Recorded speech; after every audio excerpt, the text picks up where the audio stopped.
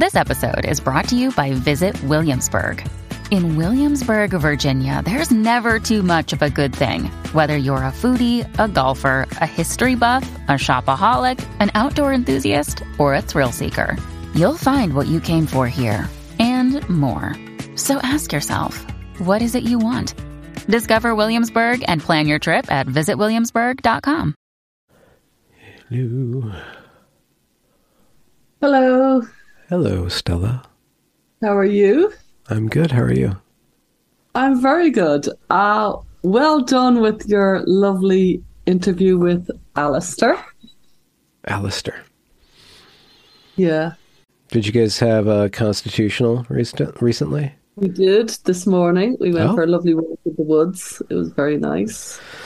What are the woods like? Is there a lot of mushrooms, mosses? Yeah. Brambles? Yeah. We went to a nice woods today. There's a few woods around, so we go to different places. But the one we went today is very nice. Poetry on various stages on the wall, which is nice. So, yeah. But it was a beautiful interview. It was a beautiful connection between the two of you. It was very moving. I was really very moved. You know, I shed a tear. It was lovely. It was really nice, you know. It's great that he had the platform. I think it's very important what he said. I think lots of things of what he said, you know, not only about life and death and facing sickness, which was powerful, but what he said as well about recognizing grooming and recognizing something. I think he's onto something. Obviously I do, because myself and Alistair speak a lot, but I think he's seen something in this movement that we've all circled. And I've worked a lot with detransitioners, male detransitioners, and, you know, grooming is an issue that, you know, they're having experiences online and they think it's just them. And they don't realize, no, this is actually many of you. And they're always very interested when I say that. I'm like, do you know what I mean?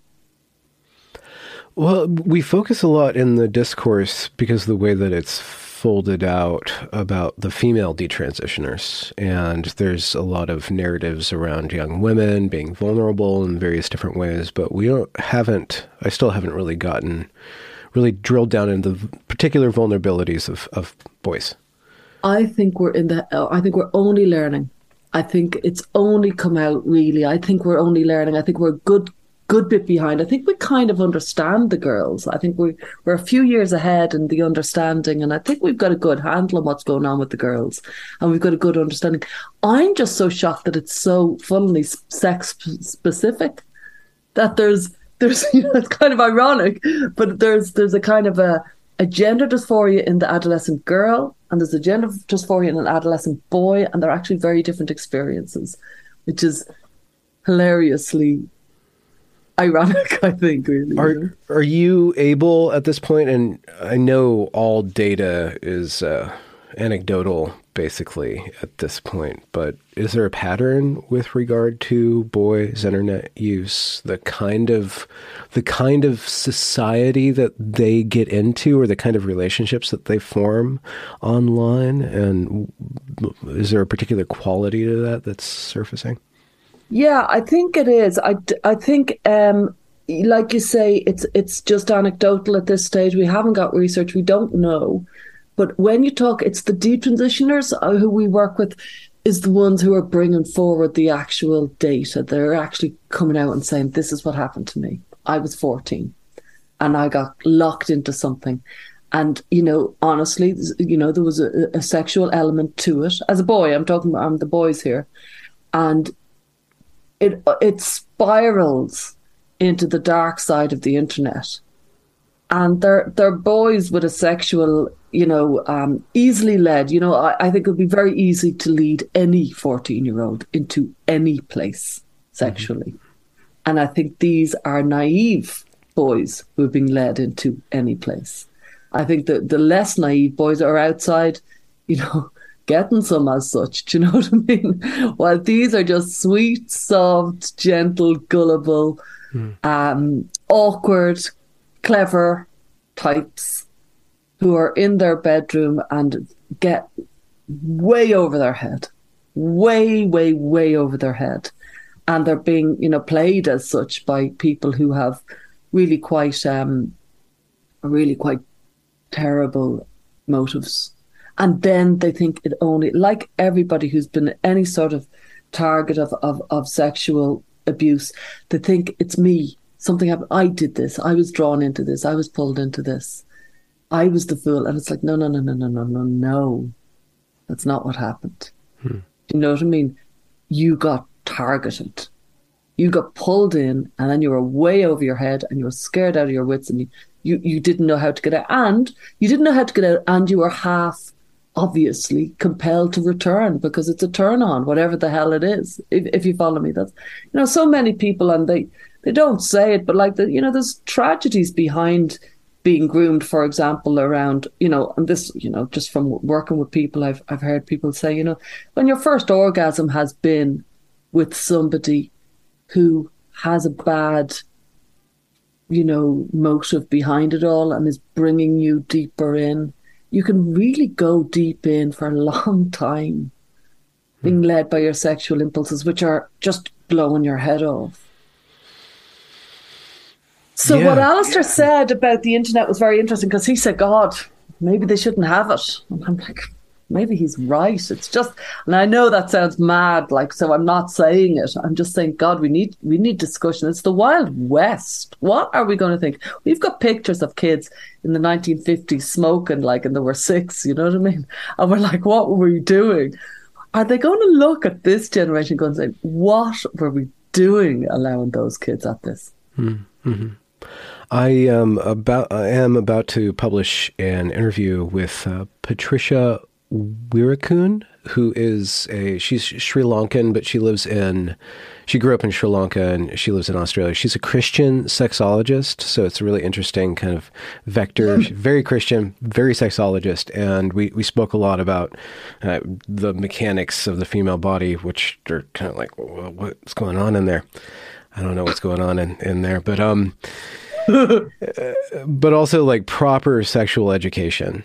And she and her team did these books from pre-K to teen about sex ed. So it's like, and they had to run it through the entire church. So all the deacons and all the pastors, and they went back and forth. So it was heavily vetted, but still, you give a kid a book about that topic and it's automatically seen out of context as pornography. So it's really difficult to even engage properly, whatever that means, in sex ed. And if there was a proper type of sexual education, especially with regard to the internet, pornography and the dynamics in there, it might facilitate a little bit more street smarts. But again, if it's taken out of context, then you're going to be called a groomer. Right. Or somebody else could do the family sex show in the other direction from that side and say, well, we're celebrating this natural thing, groomer. So how do you do it? You're so right. Like between the ages of 10 and 20, we go from being asexual to sexual. And I think the whole world just goes, I hope they'll be okay. Here's a bit of information. Off you go. Figure it out. And I think we're at sea. I think we really don't know how to navigate. There are sexual awakenings and they become fully fledged and we're able to handle it when they're adults. We can handle it. And in that funny period between 10 and 20, we don't know what to do. And I think we have just, especially, I suppose, male detransitioners are on my mind, and the male experience is on my mind because of Alistair's, interview with you. So it's very much on my mind. But I think that, Leonore Twyford, do you know her? She's a sexologist. She's brilliant. You should have her on. And she made the point to me, because I was talking about sex education. She said, it's got too grim and gloomy and danger-oriented. Sex education, it's all, watch out for the pornography, watch out for the grooming, watch out for the internet. And there's nothing about fun and joy and maybe, it's kind of hard to talk about properly. Delights and thrills and fancying somebody and enjoying, a kind of a little fumble, which is what they are supposed to do between those ages.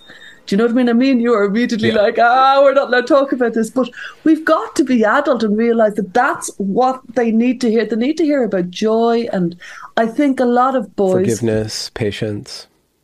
And fun and thrills, you know, genuinely, like, you know, we can't have all on, you know, venereal diseases and pornography and predators, because I think the boys are much more kind of driven sexually in those years, I would argue, and certainly in the more targeted way. They've got this beast that has been landed into them, and they're being told, watch out, you could turn into a creep. These are the things, and they're just like, oh my God, I think secretly, I've worked with enough, they secretly think I'm a creep. I've got crazy thoughts. I am the thing that everybody's been warned against. Down, down, down. Yeah. And I think we've made a mess of it because it's hypersexualized, but it's not fun. It's not joyful. It's not sweet. Yeah. And there's so many different layers to it. You recalled to mind the interview I did with Njada, who is a male detransitioner, and his struggles with thinking of himself as a man, as evil, as the masculine urge is predatory by definition. And so he just struggled with wanting to just back away from it. And he saw his burning passion for women, it seemed like he just turned that into, like, I'll just become a woman, because then that's safe, so I don't have to possess and chase. I think that's more common than we realize. Yeah, I think that's more common than we realize. But some of these boys, they want girls, they want them, and it kind of tumbles into, I'll be one. Yeah. Well, I mean, that are you consider yourself somewhat Jungian? Does the Jungian typology... I love the ground Jung walks on, but I haven't been schooled in Jungian thought like the great Lisa Marchiano. I haven't an expert, but I love Jung. Yeah. But just the concept of the anima and understanding a man's relationship to the feminine is very profound, very spiritual. It can be very poetic, very spiritual, very defining. He is in a relationship. I mean, imagine it, speaking of myself kind of as a poetic person, just imagining women and building characters, you know, and having those crushes where when I'm 14, 13, just having these huge crushes, and then having to realize that I'm projecting. This is not about the girl, so I have to actually figure out how to manage my motive and her reality, and then negotiate that and see if they line up or not, right? And that should be in sex education, because I was like you. I was a maniac stalker, which is I'm reading between the lines. With all that poetry go, I from one maniac stalker to another. But I was very, very passionate about who I directed my passion towards. Oh my God. Oh, really? I was frightening. And I think I really was. But I'd love if that was brought into, you know, sex education. It's like, you know, the extraordinary passions that are going to overtake you, where you will, you know, you will walk across, you know, red hot coals for this. And like you say, you project everything onto them, and your whole life will be about meeting them and things like that.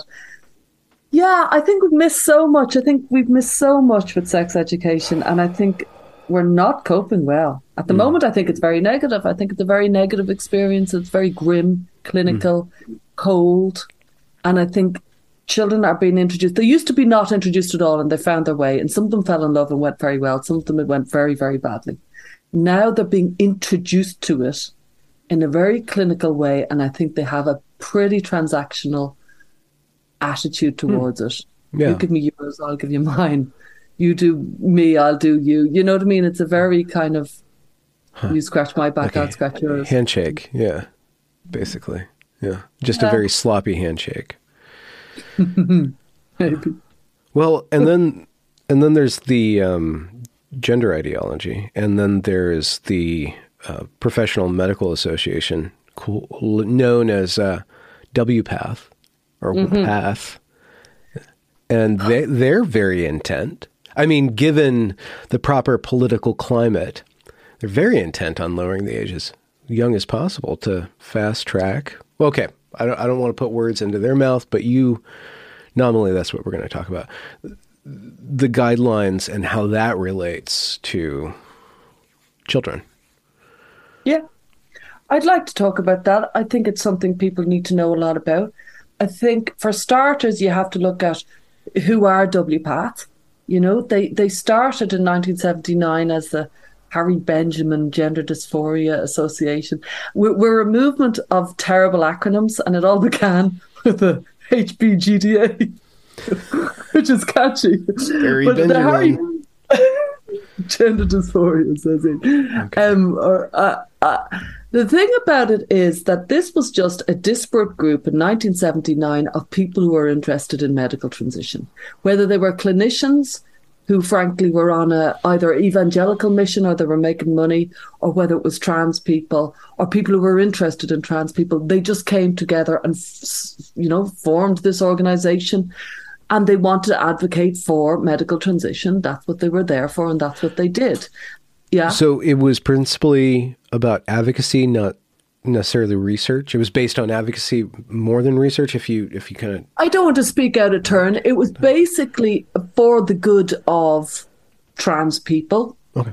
In terms of healthcare, in whatever way that meant. This was at the kind of like between the 60s and 70s. There was a bit of a heyday of people transitioning. You know, if you look back in there was a bit of a thing. And a lot of them were transitioning. Back then, the only way a man became a woman or a woman became a man was medical transition, as in surgery of your genitals. There was no talk of hormone. There was no talk of testosterone and estrogen. It wasn't a concept. This was all about, if I wanted to be a man, I needed to get a surgical procedure and have a penis, and then I would be a man. Vice versa for you. There was no essence of woman being or man being sold. And the Harry Benjamin organization, they joined together. It would be just like a group of people who were interested, and they self-identified as the gold standard. But there was no other goal. Nobody else was doing it. Nobody else was interested. So they held the field as such, okay. But there was nobody else who was interested. Yeah. And so all the people who were interested in this subject joined, and they let out a standards of care the first year. A year later, they let out another one, and they continued to let them out for many years. In the meantime, in about the 90s, testosterone and estrogen began to be marketed as essence of woman, essence of man. Oh, like ou des masculins, ou des féminins. If you think about it, Kate Moss was, she was, what was she advertising? You remember those beautiful perfume ads and stuff like that? But there was an essence, a kind of a concept of, if you take testosterone, you will become a man. If you take estrogen, you will become a woman. That came in the 90s, and it was marketed as that. They had hormones before. They had estrogen. They had testosterone. It was on the shelf for many years. They tried to do lots of different things, especially with testosterone, and nothing worked. They tried lots of different things. For example, by the way, they tried conversion therapy with gay people in the 50s and 60s. They gave them testosterone thinking that would make them more male. But as you can imagine, given testosterone to gay men, it didn't work the way they hoped it would work. And thankfully they stopped that. But they brought in testosterone and estrogen as a concept, as this makes you a woman, this makes you a man in the 90s. It was a very interesting changeover that happened without anybody really thinking about it, except the people who were designing the situation, except the people who were thinking about it. Everybody else was just, it came into your consciousness and my consciousness that suddenly testosterone equaled man, and I've got testosterone in you. Everybody has hormones. Do you know what I mean? Like, it's not as if men own testosterone and women don't have. We do have some testosterone. Do you know what I mean? That it got marketed. And then the Harry Benjamin Society kept on bringing out different standards of care. And then finally in 2008, they called themselves WPATH. And so you can see that or maybe it was 2007, I'm sure people will shout at us very quickly to tell which it was. I think it was 2008. But they renamed themselves, because the Harry Benjamin Gender Dysphoria, it wasn't a catchy name. It sounded like what it was, which is a disparate group of people who are interested in trans issues. And so they professionalized, they marketed, they branded, and they called themselves the World Professional Association for Transgender Health. And suddenly they had become the gold standard. They were letting out these standards of care every few years, always changing, always kind of modifying and deciding, we have decided. They don't follow. There's a criteria to become a standards of care. So it's not just a moniker. Standards of care means something. You know what I mean? You have to pass through certain, hoops to get, you have to get over obstacles to be called one. They don't pass that. But they self-identify their standards of care. Wait, did they fail to pass it, or did they just circumvent that hoop? That's a good question. No, they call themselves the standards of care when, if you look at what is a standards of care, they don't pass the criteria. Okay. Like you and I could meet, we could whack out a standards of care tonight. Well, I mean, you run a podcast, I run a podcast. Let's develop standards of care for a podcast. I would genuinely argue we know a good deal more about gender. Oh, then WPATH? It's an arguable point. But so then they called themselves WPATH, which was a fabulous name. And they really upped their ability to brand. And they let out, in the 2012, they let out their Standards of Care 7. So this was the 7th one since 1979 and 2012. And this was the game changer. So they had kind of slid in first place and in only place as the people who provide standards of care, even though they were just a moniker, they might as well call it guide, to anybody who's working with transgender people. Nobody had passed this. They just continuously released them. And then when they released them in 2012, they did this extraordinary decision and they took away therapists as being an important part of the equation. And they reframed therapists as facilitators for medical transition.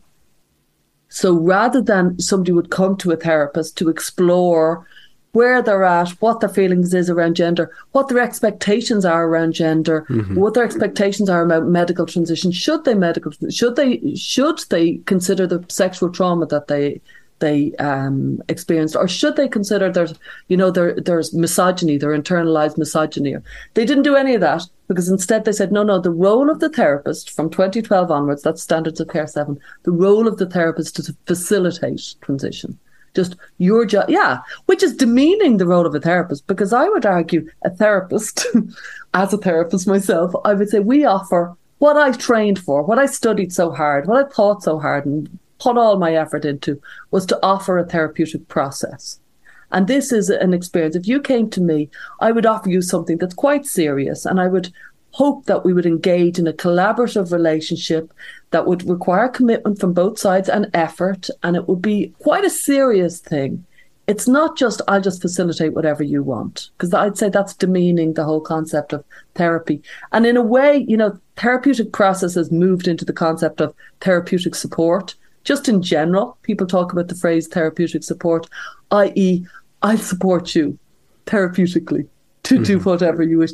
I think we've lost a lot in that concept. Do you follow me? Interesting. I don't know if I'm going too kind of into the weeds there with that, but I think it's an interesting point.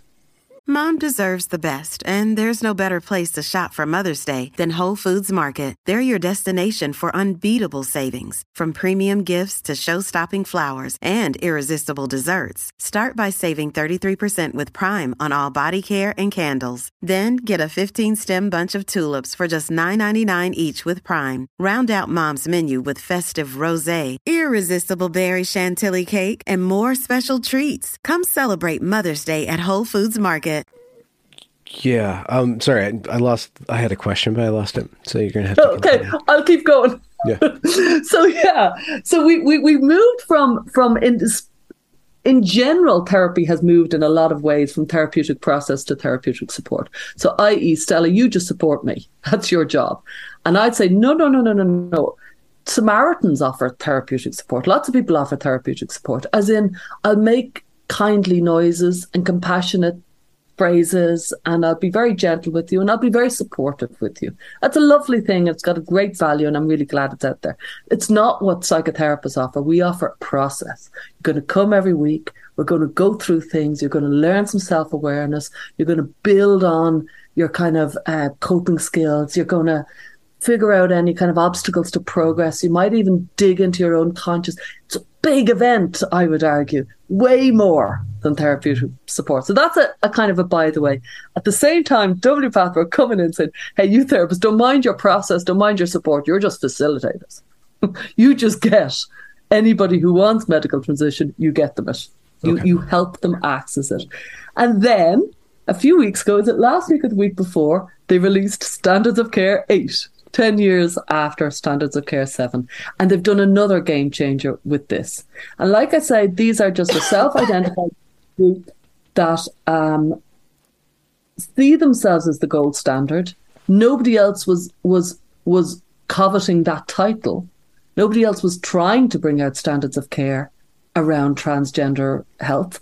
So nobody else has kind of come at them, if you follow me. So they owned it. They owned the whole area. And they did some extraordinary things with the release of this. Extraordinary things with the release of this Standards of Care. And it's not a Standards of Care, and I need to stop calling it that. With their guidance, they reduced, like you said at the start, they released the document, and they had minimum ages on it. And so, they said a minimum age, I'll say it from memory, it was like a minimum age for cross-sex hormones is 14. So that means a 14-year-old girl could get testosterone. Her voice would deepen. She would never be able to lighten that voice again. Her vagina would atrophy. She would get some very masculine features. You know what I mean? And, the testosterone would do its job, and it does a phenomenal job on girls to make them look very masculine. And at 15, they could get a mastectomy and other procedures. At 16, they could get it. So they had it very specific, 14, 15, 16, 17, 18, what procedures you could get. And it was almost like a shopping list, frankly, of body modification. There's like all sorts of, not just, the vaginoplasty and phalloplasty and mastectomies, but they have, if you look at this, guidance that they give out, you can see that they have, brow lift and all sorts of, calf body modification around your lips, your eyes, your face, your this, that, and the other, all surgical procedures. And it's shocking how many procedures there are out there. And a few hours, a very short time after they released this, so there were 10 years in the making of the SOC 8, Standards of Care 8, 10 years in the making. About 2 years very seriously writing it. Apparently taking, guidance from clinicians, from doctors, from psychiatrists, from psychologists, from surgeons working in the field, talking to public, the public and talking to trans people, taking in all the kind of different people's views. They had something like 119, 120 signatories on this massive document that they'd been writing for the last 2 years. And then they released it with the age requirements. And frankly, a very short time later, I think it was less than a day, certainly very, very short, they suddenly walloped in, removed all the age requirements and said, sorry, correction, don't mind that. We're taking away all age requirements and let's forget that ever happened. And it's like, sorry, you've been 2 years writing this? How did you get the 119 signatories of that document to sign off on the very sudden removal of those minimum age requirements? How did that actually happen? Because if I signed a document, I think it's 119 signatories, if I signed a document with minimum age requirements to be part of this big, huge event of the release of SOC 8, they had a conference around it. It was a very big deal. And then, a very short time later, suddenly the document that I've signed that has minimum age requirements was removed. Suddenly the minimum age requirements was, how could they do that? So surely those people didn't sign off on it. Were there reasonings for why they removed? Because removing the age requirements could be retracting that they want to go that young, or retracting that it couldn't go any younger, right? It seems in the conference that they released the SOC 8 around a conference that was on last week, and it seemed they said quite explicitly that this was around insurance, that this was an insurance reason. that, and also they alluded to the fact that surgeons had already been defying the minimum age requirements from SOC 7. So there were surgeons who were not following. They thought like 16 or 15 was too old to start giving mastectomies. And so there's actual research now that 12-year-olds and 13-year-olds have had mastectomies. It's even in the New York Times today. Funnily enough, an Irish surgeon, she's Irish, Dr. Sive Gallagher, she lives in America, and she is probably one of the most prolific surgeons. She said today in the New York Times, she's a surgeon and she's very, very centered in on the transgender market. And she advertises on TikTok. And she has this the teats woman, very glib. She has such fun times. She has a great laugh. It's a great laugh. This is devastating people. It's devastating families. It's devastating. It's a really serious phenomenon that's happening. There's a lot of hurt happening. And this doctor is on TikTok having a good laugh about it because she thinks it's great fun. Frankly, she's probably making a huge amount of money. And, she did say she performs about, was it 40 a month, 40 mastectomies a month. And I was working out, that's like probably over two a day. I don't know how many days a week. That's a lot. That's what she said in the New York Times, unless I got it wrong. That's what I read today. One doctor. Yeah. Wow. So this is a very lucrative business.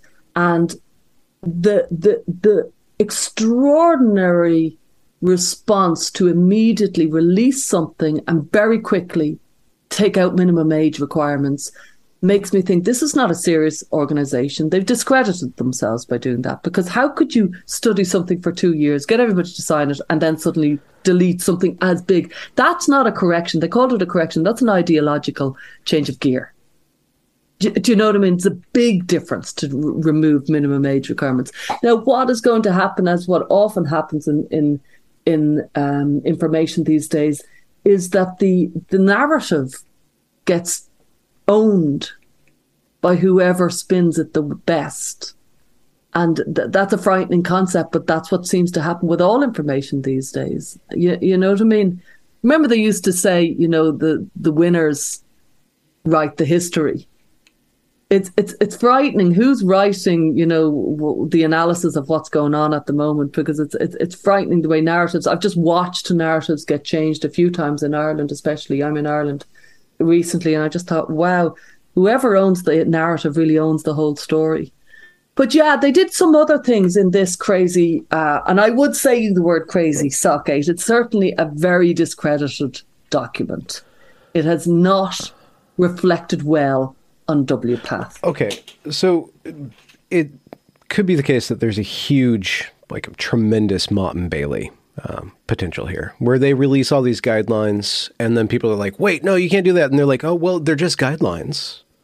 They're just standards that you don't have to follow them. We're not an enforcement body. So the question being, when the legal backlash works its way through the chain into the insurance companies, into the doctors' lives, the surgeons' lives, the medical administration, all these people who did all this stuff, and you have one detransitioner or 20 detransitioners or 1,000 detransitioners get all the way up. Will the buck eventually land on the desk of WPATH, and will they have to pay or not? If this document means anything, it doesn't matter what they change, what they don't change. Is it providing cover for the doctors or not? And until the arm of the law, until force meets it and they take responsibility or don't take responsibility, it doesn't matter. It's just a piece of paper until it's legally binding in some way, and somebody has to pay for it. So are they at all responsible for this, or is it just some writing on a wall? As far as I know, they aren't. As far as I know, they'd say, we just wrote the guidelines, case by case. You need to bring in your own clinical practice into it. You messed up. So that would be how I would say they will operate that. But it's very interesting that we have to make sure that it's not just WPATH that you could say, well, that's a problem. The fact is a huge number of organizations all over the world have accepted WPATH to be the standards without asking, should they be the standards? What are these standards? They've presumed that the self-declared experts are experts.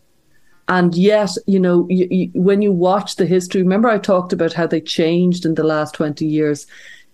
People left, the experts in the field left. Stephen Levine, who's been working with trans people, Dr. Stephen Levine, since the 70s, he left WPATH. And, Ken Zucker and Ray Blanchard, and they all seem to leave as far as I can gather. There's a few of them that are still there, but it very much. And when they changed, it really felt like the activists are running this organization. They used to be clinicians and activists. At first, I'd imagine there was quite a lot of clinicians, but there were clinicians very invested in the trans kind of medicalization of gender identities. Fair enough. That was the reason why they existed. But over time, clinicians seem to have lost their voice and activists seem to have gained their voice. So, for example, they let out a draft last Christmas, last December, January, of SOC 8. It was a kind of a draft tester. You know what I mean? Kind of waving the kite to the public saying, what do you think of this? So they let out this draft and we were all invited to comment. Lots of people did comment. And in that draft, they had an ethics chapter. Okay. Yeah, well done. The clinicians were making their voice saying we should consider ethics. And in the Standards of Care 8 that they released last week, they took out the chapter on ethics, which says it all. It's like, oh yeah, we were thinking about ethics, but nah. Not so important. Did you read that ethics chapter? Do you remember much of it? Like, what are the ethics around? I read about it. I was more thinking of the principle, if you follow me. It was the principle that bothered me. It's like, you put in something that obviously, when you're talking about transgender health, where there's so much money to be made, where there's so much destruction if you get it wrong, there needs a very robust ethics chapter. Because some people will just want to make money and they will do whatever somebody else wants so that they can make money. That's their prerogative. And the prerogative of clinicians and doctors is to remember you're in a position of responsibility. You did get trained. You are very well paid. And your job is to make sure you do no harm. And so you abide by ethics. That's what we are meant to be doing. And so the removal of the ethics chapter kind of blew my head off as a representation of activists have taken over this entire organization, and this entire document is ran by activists. Well, yeah, I mean, the one thing that I know about activists is that their one and only ethic is to win, is to get their way. So truth doesn't matter, hypocrisy, consistency doesn't matter. It's about winning. Yeah. So ethics is not conducive to getting one's way. Actually, ethics are about restraining self-interest, right? Yeah. It's such an important part of transgender health. Ethics is, and I kind of think there's no mention of safeguarding in that document. There's no mention of child protection in that document. Now, myself having worked with GenSpect, with Beyond Transition, we have a lovely program in Beyond Transition where we offer, low cost or no cost counselling for detransitioners. So everybody's very welcome if they want. If they've been impacted in any way by gender belief systems, they can access low cost or no cost counselling from GenSpect through the Beyond Transition program. And my work with these people, so there's some of these people are detransitioners, mostly they are. Some of them are people who are unhappy having transitioned, but they don't want to transition back because it's too hard. And some of them have detransitioned and then retransitioned back because it's too hard. So these are people who are very hurt. And time and again, when you talk to them, you think not only do we need ethics in this world, because these people were not treated well, we also need a lot of child protection and a lot of attention to how these people are being treated as children, like, you know what I mean? And so that would be an issue. And then the kind of infamous edition of the chapter on eunuchs is like... It's was the eunuch chapter in the draft? It was. Oh, okay. Okay. I didn't think it would make sense. It came out, the draft came out last, 10 months ago. And we all read it and everybody went, eunuchs? Sorry, eunuchs? Eunuchs? And I honestly thought there is no way WPATH are seriously going to release a chapter on eunuchs. They're not going to do it. It's a bridge too far. I know that they're very arrogant. I know that they own the whole field, but they're not going to do this. It's such an own goal. And they did. Yeah. They did, which is, I think, a demonstration of their utter arrogance and disconnection with the world, that they have created an identity, the gender dysphoric eunuch, and they think it's appropriate to suggest that this is something that the world needs to get their head around. And in their standards of care, so there's an awful lot of references. So it looks at first glance, it's clearly an awful lot of money went into this. And in SOC 8, they got loads of references. And the references to the eunuchs link to, websites with pornography on child eunuchs. It's like, okay, you've completely and utterly discredited yourself. And what we need to do as clinicians is speak the truth to that and say this document is not an appropriate document for doctors, governments, schools, gender clinics to use as a serious document that will help people, because I don't think it will help people. I had an interview set up for somebody who was at that conference, but she got COVID. I think COVID has actually run through the whole conference, it looks like. Yes. For I've the listener, there will be more information diving into it, because there's a lot of really wacky stuff. The way that they framed the eunuch chapter was that it just sounded really gaslighty. Like, okay, if somebody comes to you and they're identifying as eunuch, you might be scared, you might be put off, but this is a normal thing. It's a part of culture. It's been around for years.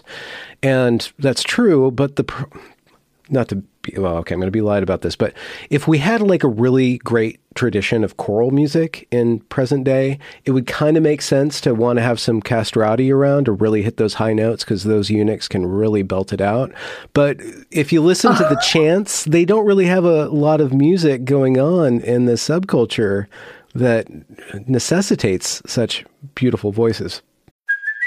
Hey, it's Kaylee Cuoco for Priceline. Ready to go to your happy place for a happy price? Well, why didn't you say so? Just download the Priceline app right now and save up to 60% on hotels. So whether it's Cousin Kevin's Kazoo Concert in Kansas City, go Kevin, or Becky's Bachelorette Bash in Bermuda, you never have to miss a trip ever again. So download the Priceline app today. Your savings are waiting. Go to your happy place for a happy price. Go to your happy price, Priceline. But that is fair enough if that's your point. My point would be a little bit different, which would be, the eunuchs have had a sad, tragic history for thousands of years. They say it themselves in their PowerPoint in WPATH when they're talking about eunuchs. And you're right, they're very patronizingly saying, yeah, you're going to get with this program, you might be a little bit narrow-minded, but you'll get over it. They do say that, and they also mention how it's in the Bible.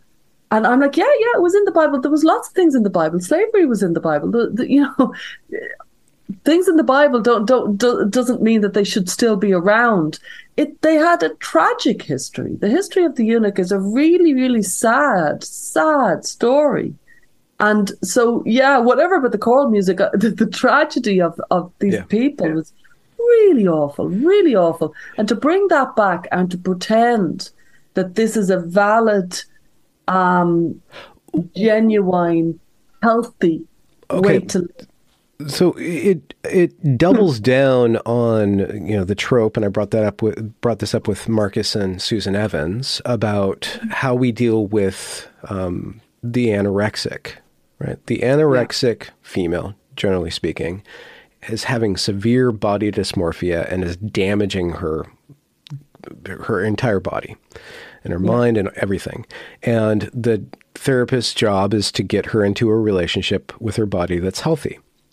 the trans thing has this gender thing going on and, self-expression, this gendered soul.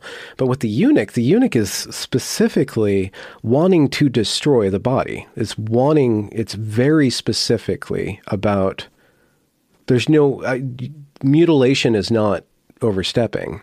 It's severing the genitals, the male genitals. That is one-on-one with anorexia. You can't hide behind it. I guess you can. It's stretching the concept of identity to the limit, and you're wondering, well, could they go even further? Could they go any further? And so people have been talking about transhumanism, right? Getting your body limb cut off because you feel like you don't have an arm, so get rid of the arm. I mean, there's no end to this identity stuff. And it seems like incremental. If they can get away with this, they'll move on to the next thing. And, I've no problem with people having theories, and they have their transhumanism theory and they have their eunuch theory. I have no problem with any of that. I have a problem with doctors and governments and schools and, serious hospitals that want to help people following inappropriate guidelines.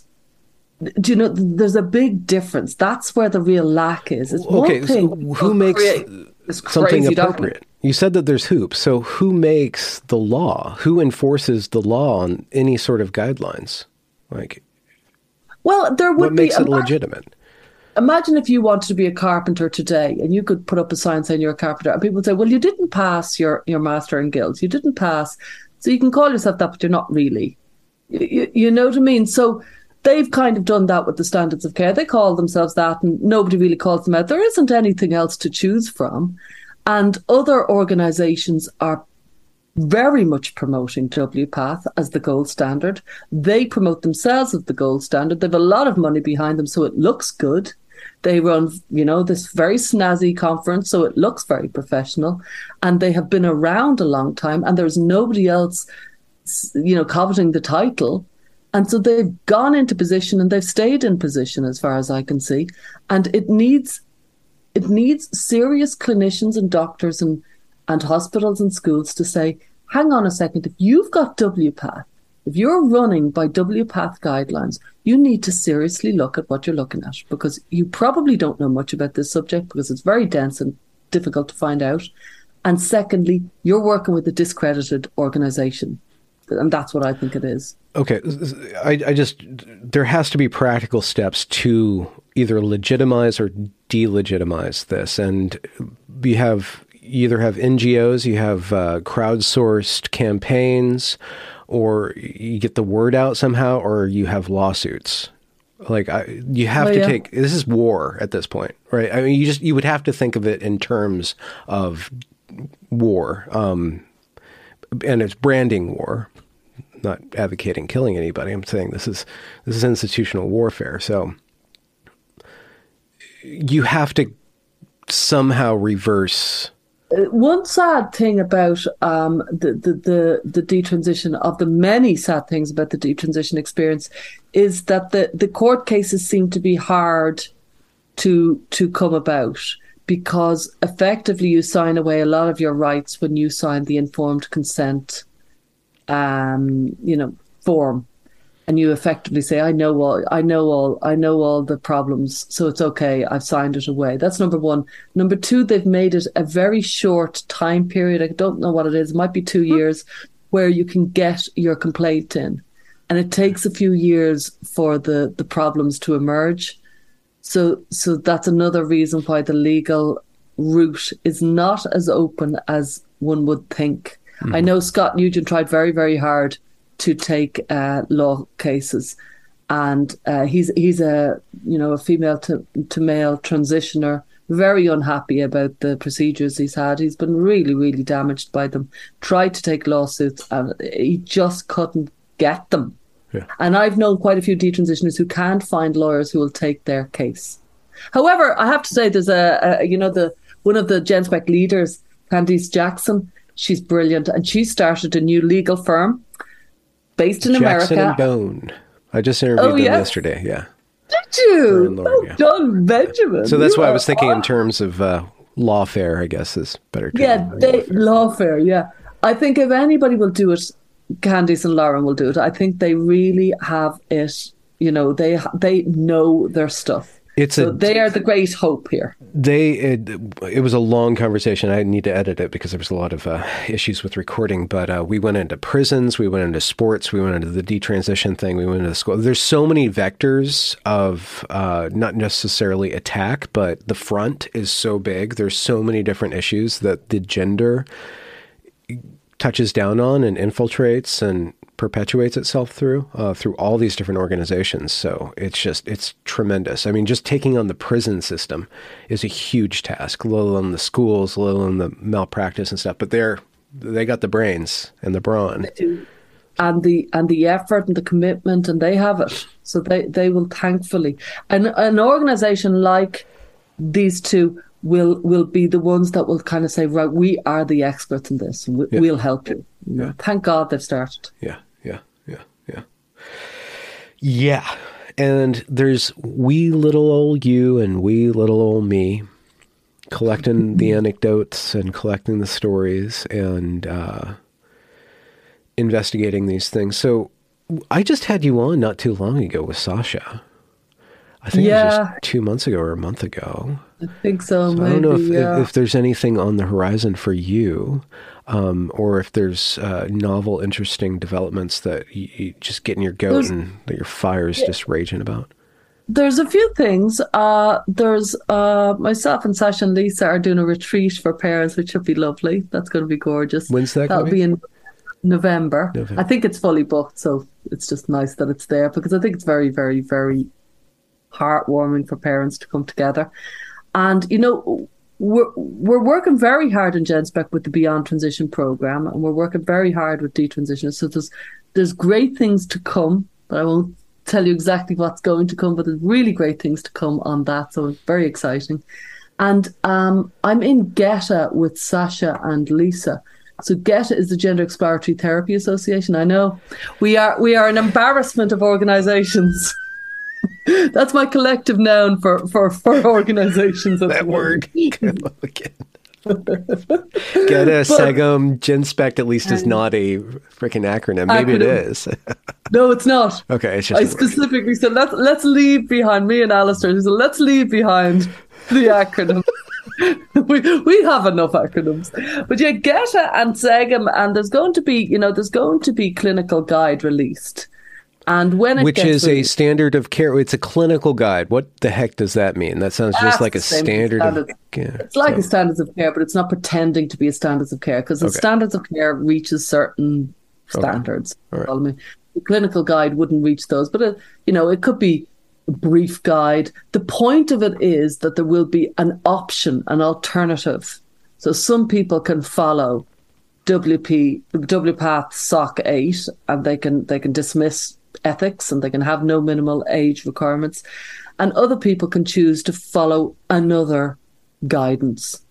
So we're going to release that at some stage in the future, and I think it'll be SEGM as well. It'll be a few organizations, I'd say, that will be part of this guide, but the point of it is that we need an alternative. This is not good enough. It's not good enough for doctors to be relying on this. It's an absolutely outrageous document. Okay, but so this is the lowest level of the discourse is that if, one, you're denying the existence of trans kids, two, you're murdering them. You're killing kids by bringing this up, by questioning this. What do you say to that?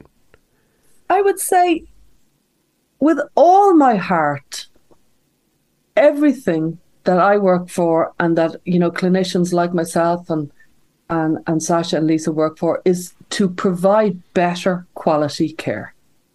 And better quality care doesn't necessarily mean care in the short term. It's care in the long term. And so it's just not true that I'm in any way involved in something that would be destructive. It's a better experience to have somebody go all in and really work with you rather than just nodding along. It's actually it's not only patronizing, but it's very dangerous that if you came to me in real distress and if I just nodded to everything you said, and I just affirmed everything, that wouldn't be helping you in a deep level. It'd be helping you in the short term. You'd feel better, but it wouldn't be helping you in the long term. And so I think it's very, very important that I would not just nod along, that I'd explore. And, you know, lots of it would be affirming, but not all of it. It's like it's necessary to affirm, but it's not sufficient. We need more, and you need depth. And, you know, I think it's very important that we kind of realize the importance of giving children a kind of a therapeutic experience that has got value. For one thing, I just want to say one thing of the WPATH SOC8 that they released. They, for example, in their very short-term kind of outlook, they recommended that doctors educate children about binders and about tucking, so as to provide, because these dangerous practices can give comfort to children. So yes, they can, you know, this is true, and these are very distressed children. Sorry. You shouldn't laugh, because this is really awful. Like, so a kid who wants to bind their breast, you know, they're binding their breast. It causes terrible pain and lung functioning. It really it deforms your breast. It really impacts.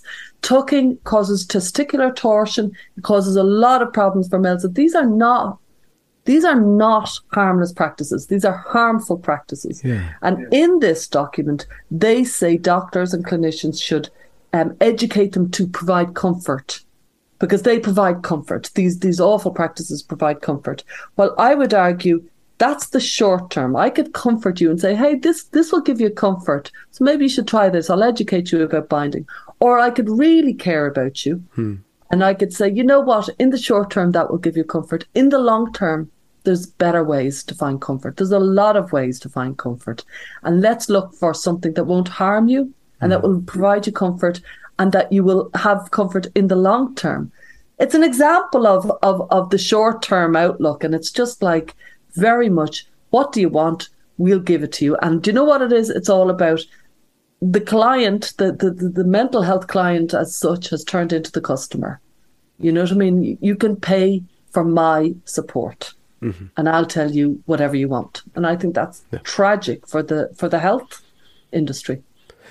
Yeah, Marcus and Susan Evans, we touched upon the client customer service industry mentality, but also the loss of authority. And I think that's not just affecting the clinicians and the therapists and the doctors and stuff, but it's affecting our entire society. But that loss of authority in the relationship.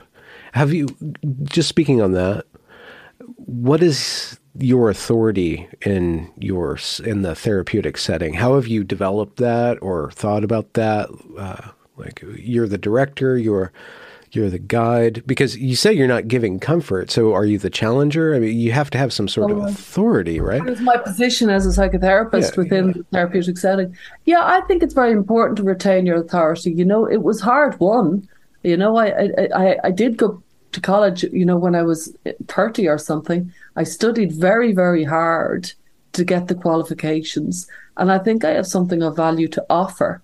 And so I take myself seriously as such, and that taking yourself seriously does carry weight. And I think it's very important that you do, because if I was being flippant with my work, I would be demeaning the therapeutic process and also not giving the client a deep experience or a valuable experience. But if it doesn't come up, if that's what you're asking, I don't get challenged in my authority. That doesn't come up because I'm pretty good, I think. Luckily, I have some good traits as a therapist, and I'm pretty good at establishing a very good therapeutic alliance. Okay. Oh, okay. Alliance. Yeah. Yeah, they know I'm on their side. They know I'm shoulder to shoulder. They know we're collaborating. I'm pretty good because my heart is right there and I really know my stuff. So that doesn't come up. But the lack of authority of parents, the lack of authority of teachers, of clinicians' voices in the public, that's a huge issue. That's a huge. But within the therapeutic space, it's fine. Yeah. What about transference or projection? You seem like you don't kind of take too much shit or graft from I just wonder, because that's kind of like the opposite of authority, where somebody wants to give you all the authority and put all their issues onto you. That actually is an issue. That's something that it's very important that I always watch out for, that I don't want to be the expert of their life. I think it's very important that they maintain, that they're in charge of their life. I think that's a really important. I have to be respectful of you. You're in charge of you. I can just give you feedback, and I can give you, my learning, and I can offer you a therapeutic process. But ultimately, the person is the expert of themselves. And if somebody tries to make me the expert, thankfully, because of whatever makeup of personality I am, I reject it. Like, if you tried to tell me, Stella, what will I do? I will bat it straight back to you and say, you're going to have to tell me that.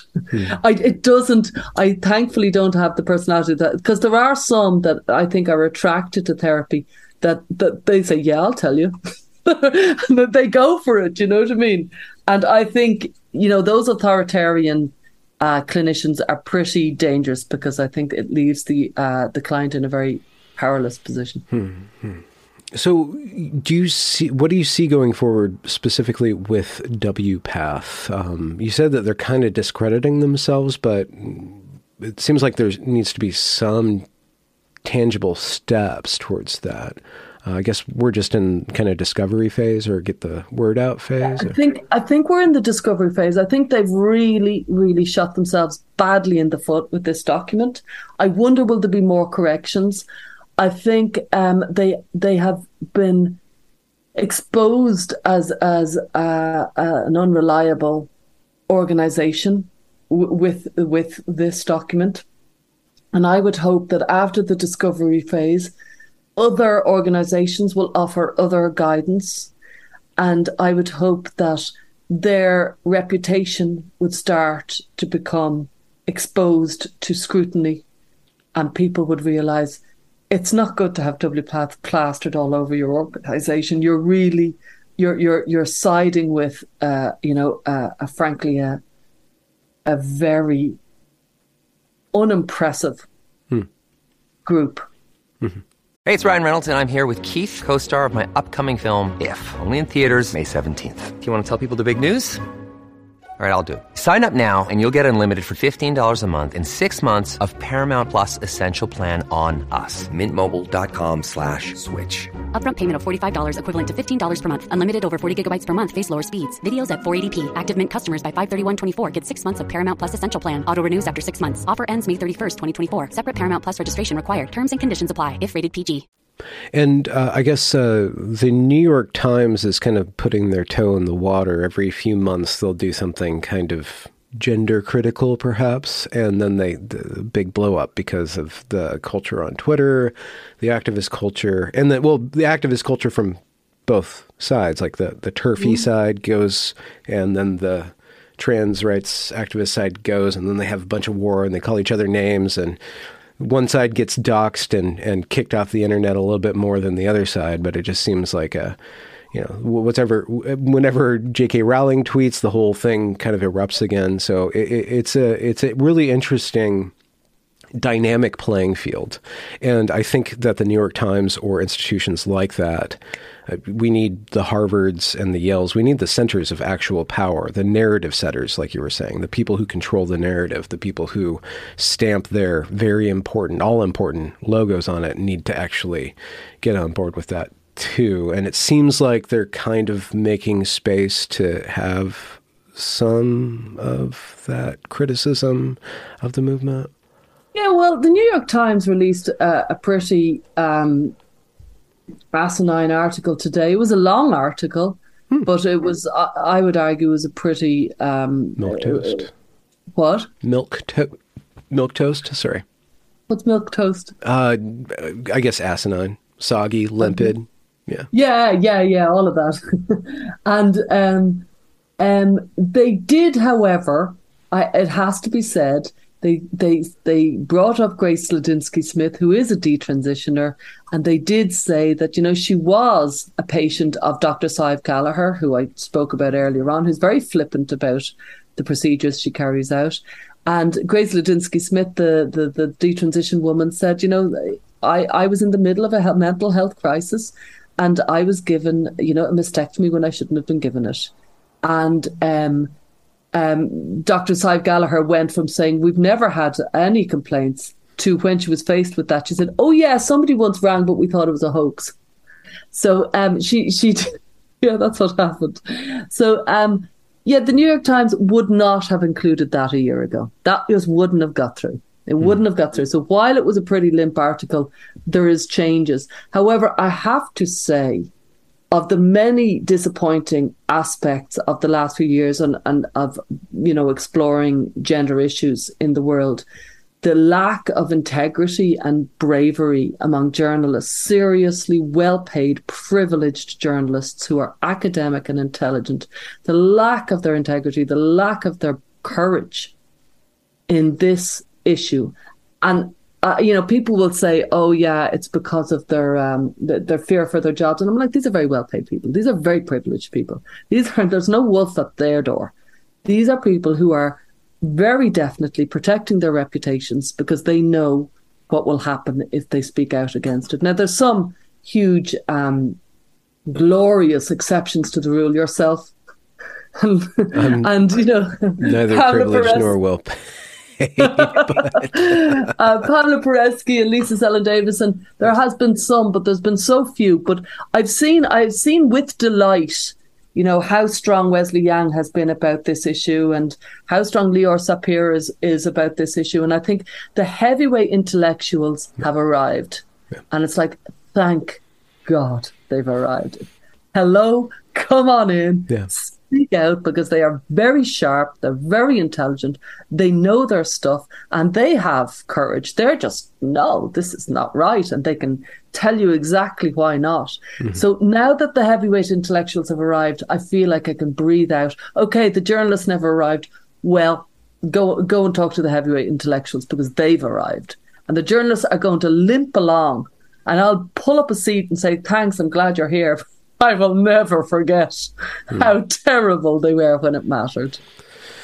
Yeah, I'm trying not to bring up Curtis Yarvin because I keep on bringing up. He has this theory of this thing called the cathedral that basically controls everything, and it center of powers, the New York Times, Harvard, Yale, the Ivy League colleges. They're basically the trendsetters. They are the ones who basically control the world.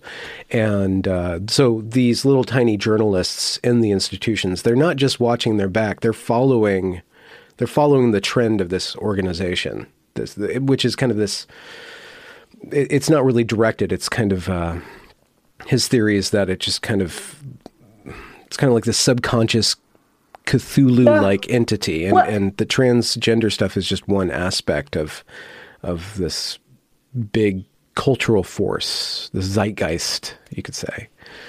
And going against that delegitimizes yourself, because that is what these institutions give the authority. You don't give the authority to them as somebody who, is basically bought and paid for by them. So that is made up of journalists who are getting well paid, and the reason they entered journalism was to write about stories of, injustice and, what I mean, to kind of to give some sort of kind of analysis of what's going on, whatever the field was. But that phrase, like this cathedral, like what I think is happening right now is the crowd are watching the crowd. And everybody's looking on going, what's going on here? There's a real feeling of the crowd are watching the crowd. So they're watching the New York Times. Everybody's watching, saying, what way is this going? And people will be very quick. They've done it in history many times over. When the wind changes, the crowd will have anticipated and moved over. And that's going to happen, I think, quite definitely over the coming, we don't know how soon, but over the coming years. And I the way you're saying that, let's say Yale and the New York Times are setting the trend for the world. Maybe they are.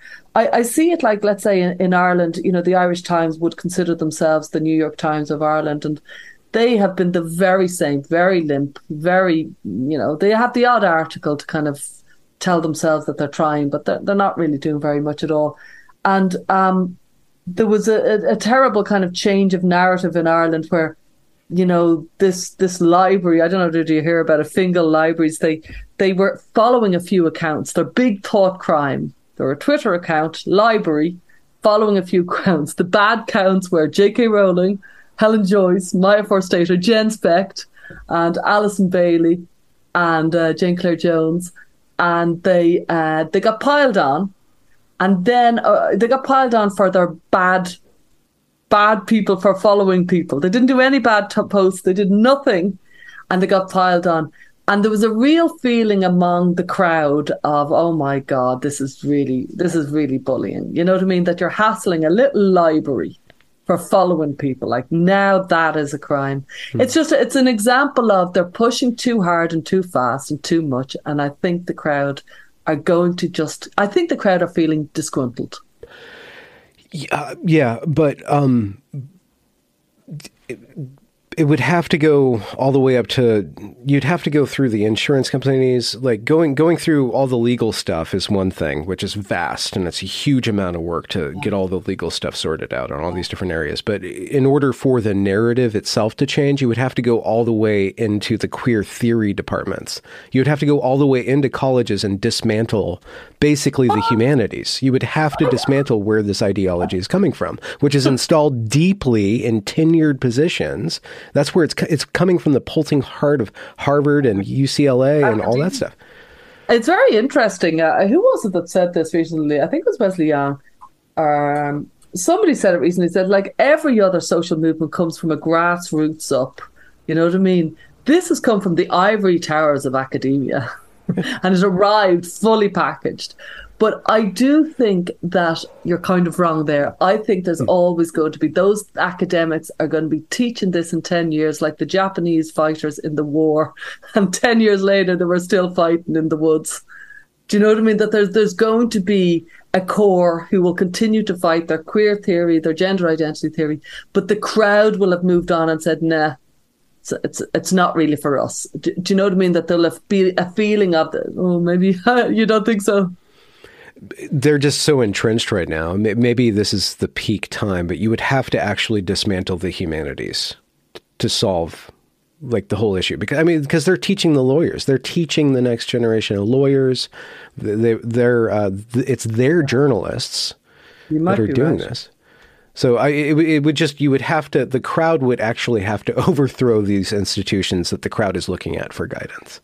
Or finally, there'd be a discrediting, like, you know, the truth of the shoddiness of academia has really emerged in this. It's shoddy, really, really low quality coming out of academia. Why? Money, the very same thing, customership.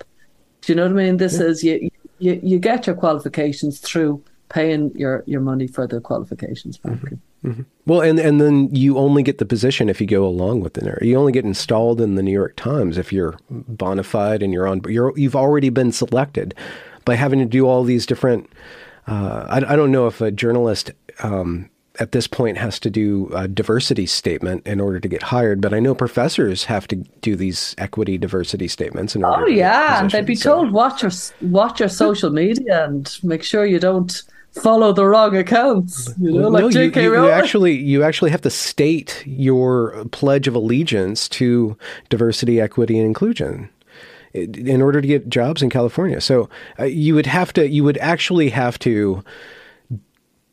the push would have to go so far. It would have to go all the way up into the ivory tower. It would actually have to scorch the halls of academe to actually change it. So that's what I'm thinking. It could happen, but you would actually have to pitchfork your way all the way up into the classroom.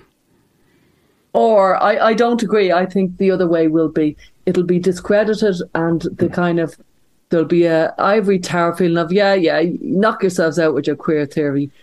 Down in real life, we've left that behind. I'm trying to think, is there that ever happened before? So maybe I'm completely kidding myself. Other than the Protestant Reformation, you have to go back to when the academy was under the control of the Catholic Church and what caused that to break up and reform into the modern academy, right?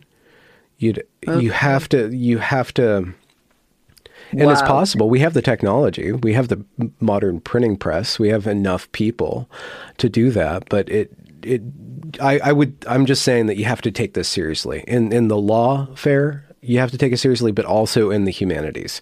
You actually have to torch the entire humanities. You have to torch every HR department.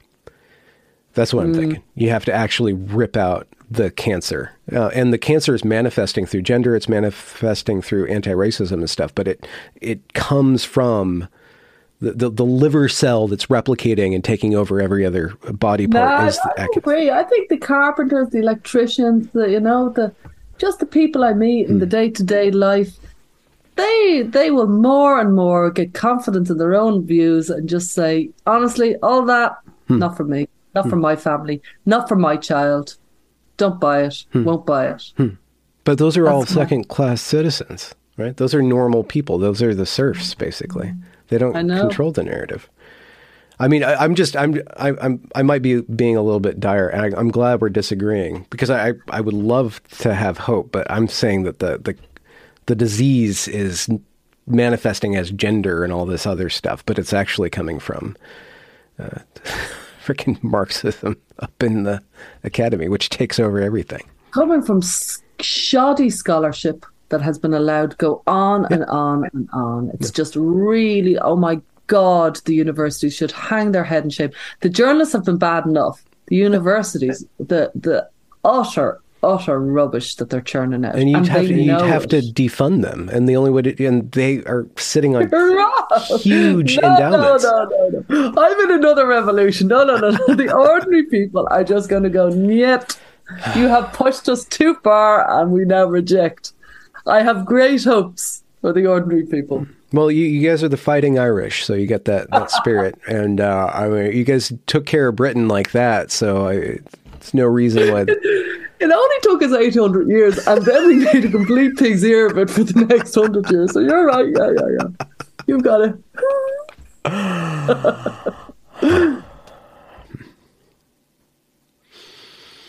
So there's a couple other questions, but I think we've kind of come full circle with this particular topic. But I do want to do more work with the boys, and I'm interested to see if there's more on that front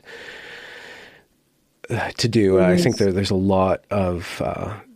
I'm hoping that just after Alistair spoke so eloquently and honestly and authentically, I'm hoping, and I think it will happen, that the boys who have been subjected to this grooming that has gone on, that I have spoken to those boys and, or I should call them men, but they're young, they are young.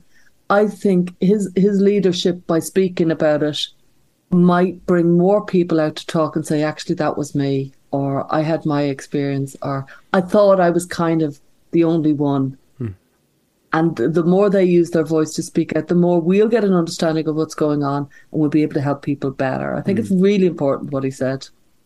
Mm-hmm. Mm-hmm. And it took him a long time to get to that point, too. He had to go through a really intense Batman phase, which kind of was shocking to me. But myself, well, I was hassling to say it all along. But he wasn't having a bar of it. We're very different. Yeah. Well, Stella, you're doing great work. GenSpect, GETA, SEGM. But GenSpect is the kind of organization that I really put an awful lot of huge amount of effort into, and I think it's doing very well. It's getting a lot of attacks from both sides, which is generally a good sign that you're. Yeah, if you're annoying both sides. What's the other side? I know the one side, but what's the other side? I can't imagine which side you mean when you say that.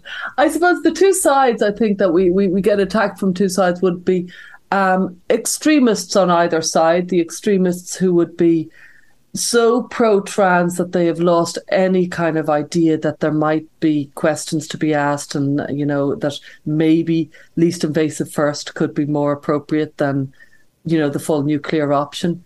And then on the other side of the debate would be extremists who think that everything to do with trans and maybe men is pretty awful and should be wiped out. And so, what are you laughing at? No, I was just saying we should do that too, but I'm going after the managerial elite. They're going after men. So we'll see who wins in that arms race. Yeah, and I just think it's very important that, we remain very rational and just try to kind of talk to the middle ground. I think they're the most important. I think 80% of people are in the middle ground. And it's only a small number of people on either thing. It's only a small number. There really is only a small number. I think most people really, really appreciate the work that GenSpec does, because certainly we've had a huge amount of very, very, very friendly, warm emails and contacts over the month. We're going about 15 months. And it's been incredibly heartening.